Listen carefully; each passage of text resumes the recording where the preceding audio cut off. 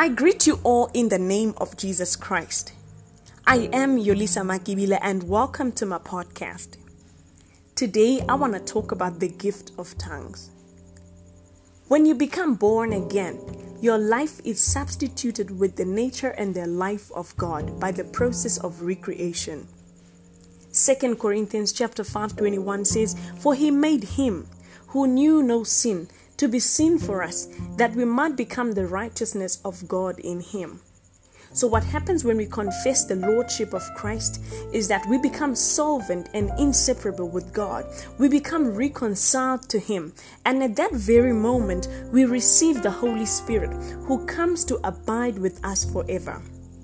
Now the Holy Spirit comes with the abilities of the Godhead. And the first line of introducing these abilities in your spirit is by pouring the love of God in your heart. The Bible says the love of God has been shared abroad in our hearts by the Holy Ghost. Now this love allows you to fellowship with God. It gives you the ability to love God and understand his love for you. So the Holy Spirit basically establishes your relationship with God. And this relationship grows and becomes stronger when you pray and study the Word. The Bible gives us an insight to the personalities of the Holy Spirit. He is a helper, a teacher, a comforter, a friend, and he is the Spirit of truth. Remember, your spirit has been recreated, and it is now a stranger to the physical senses. The Holy Spirit then plays a vital role in educating your faculties of speech, sight, hearing, etc. But today I want to focus on speech and communication, which is a fundamental of every relationship, even with God. Mark chapter 16:17 says, "These signs will follow them that believe. In my name they will cast out demons and speak in other tongues." The Holy Spirit teaches us the authoritative power of the name of Jesus while he introduces the abilities of God in the process. Praise be to God. Speaking in tongues is the ability given to us by the Holy Spirit. This ability is given to them that believe. This is an ability that is given to them that have faith in God. Acts chapter 2 verses 1-4 says, "When the day of Pentecost had fully come, they were all in one accord, in one place. And suddenly there came a sound from heaven as of rushing mighty wind, and it filled the whole house where they were sitting. Then there appeared to them divided tongues as of fire, and one sat upon each of them. And they were filled with the Holy Spirit and began to speak with other tongues as the Holy Spirit gave them utterance." Hallelujah. You know, many Christians believe that you have to get to a certain level of spiritual maturity to start speaking in tongues. But the Bible says it is a sign that follow them that believe. The question is, do you believe in God? Do you believe? You know, before I became born again, I thought people rehearse speaking in tongues and they are speaking gibberish. There is just no sense in what they are saying. And I couldn't understand for the life of me, why would a sane person who probably knows how to speak English, why would they just speak a language that doesn't make any sense? But interestingly, when I became born again, I went to a prayer meeting, and a minister prayed that people who cannot speak in tongues receive their gift. And really, some people started speaking in tongues instantly, but then there was me. I couldn't speak in tongues.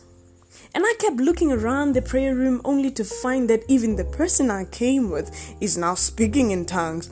And because I saw her speaking in tongues and having the knowledge that before we came for prayer, she was unable to speak in tongues, then I believed. I believed that there's surely something supernatural about this activity. Now, when I got home, I decided I'm going to pray again. And I can remember I said, "Father, in the name of Jesus Christ, kantora bahaskele menshte ekrosanimaha, lekadohoje kema sakoste I pronohos kanipo okradia, la pradokostene ko ostegemaha." You know, I spoke this language that sounded so strange and rather weird to me, and it wasn't unnatural. for me to stop praying immediately because this language sounded so foreign to me. But praise be to God, this language was bubbling from the inside of me and I just couldn't stop speaking in tongues. I prayed in tongues until the noon of the following day. Hallelujah. I really love the Holy Spirit. Praise be to God. That's just a summary of how I received the gift of tongues. 1 Corinthians 12 verse 10 classifies tongues as a spiritual gift. Remember, I said the Holy Spirit establishes your relationship with God by sharing abroad the love of God in your heart. And communication is very important in a relationship. How do you speak to God? When do you speak to God? How do you converse with Him? 1 Corinthians chapter 14 verse 2 says, "He who speaks with a tongue does not speak to man but to God, for no one understands him. However, in the Spirit he speaks mysteries." A mystery is a hidden secret. It is not obvious to the understanding. Or it is rather the secret counsels which govern God in dealing with the righteous, which are hidden from the ungodly and wicked, but are plain to godly men. Verse 4 says, "He who speaks in a tongue edifies himself." Hallelujah. To edify is to build up from the foundation. The Holy Spirit does not speak of his own authority, but whatever he hears, he speaks, as of John 16:13. He glorifies Jesus and he takes what is of Jesus and declares to us. Hallelujah. Jude chapter 1:20 says, "But you, beloved, building yourselves up on your most holy faith, praying in the Holy Spirit." When you become born again, you come to Christ. Christ is not just a person, but he is a place. He is an environment. That environment is called Zion. When you are in Zion, you build yourself strong in Zion. Hallelujah. The Bible instructs us in Hebrews 12:2 to look unto Jesus, the author and the finisher of our faith. When we pray in tongues, we build ourselves on the author and the perfecter of our faith, who is also our most holy faith, who is Jesus. Hallelujah. Your salvation is actually the only qualification you require to be filled with the Holy Spirit. It is the only requirement you need to receive the gift of the Holy Spirit. Praise be to God. And at this very moment, I'm inviting anyone who is listening to me on the other end and he or she is saying, "Lisa, I'm born again, but I don't speak in tongues. And I'm ready in my spirit to receive the Holy Spirit." I invite you to kindly pray this prayer with me aloud. Follow me in this prayer and say, "Father, in the name of Jesus, I thank you for the gift of the Holy Spirit. I now receive the indwelling of the Spirit by faith. I receive Him into my soul and my body. I am now filled with the Holy Spirit.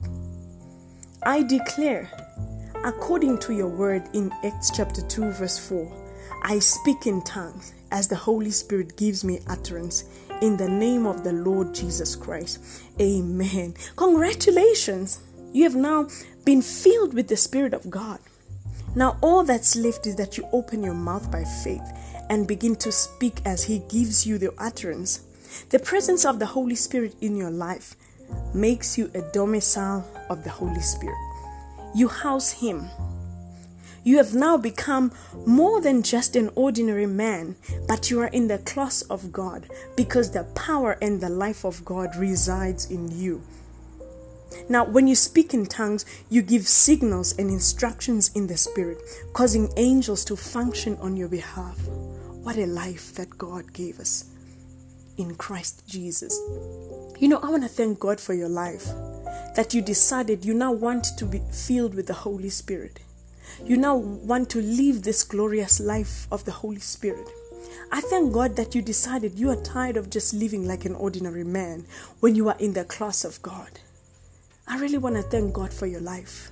And as you continue to give signals and instructions, may everything you say come to pass in the name of Jesus Christ. I really thank God for your life. May the Lord continue to bless you in every walk of your life. In the mighty name of Jesus Christ. Amen. From my side, thank you so much. Until we meet again.